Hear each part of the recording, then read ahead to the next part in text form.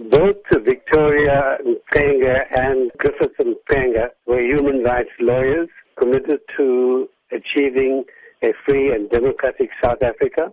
I knew both of them. I worked with them in trials, especially with Victoria Mxenge in the 1985 Pietermaritzburg UDF trial. In terms of the Mxenge legacy, what do you believe are some of the lessons that can be taken from them for South Africans today? Both of them committed their entire lives and their careers in the cause of human rights. Both members of the African National Congress, they were committed to non-racialism. Both of them were assassinated. And I think if there's any lesson to be learned from people who made this extreme sacrifice, it would be both Victoria and Griffiths Mxenge. Students from the UKZN School of Law were also present at the lecture.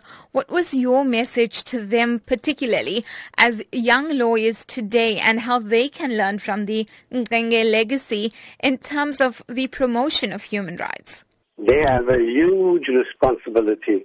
They need to know that just being a good man or a woman is not good enough.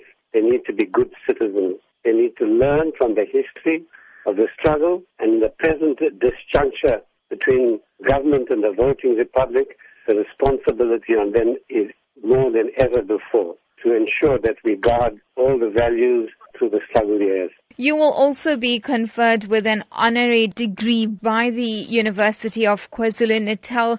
How do you feel about this? Well, actually, I'm very elated at the conferment of the degree. You may recall or you may not know that I boycotted all the graduation ceremonies in the years in which I graduated because of the segregated nature of the graduation ceremony. My activist years were focused at the university. In fact, I cut my political teeth at the University of Natal.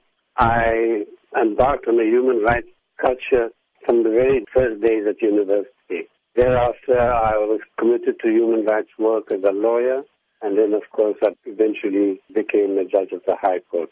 So then really a sense of coming full circle, of getting this honorary degree from UKZN under a democratic South Africa. That's right, yes, at the ripe old age of 81.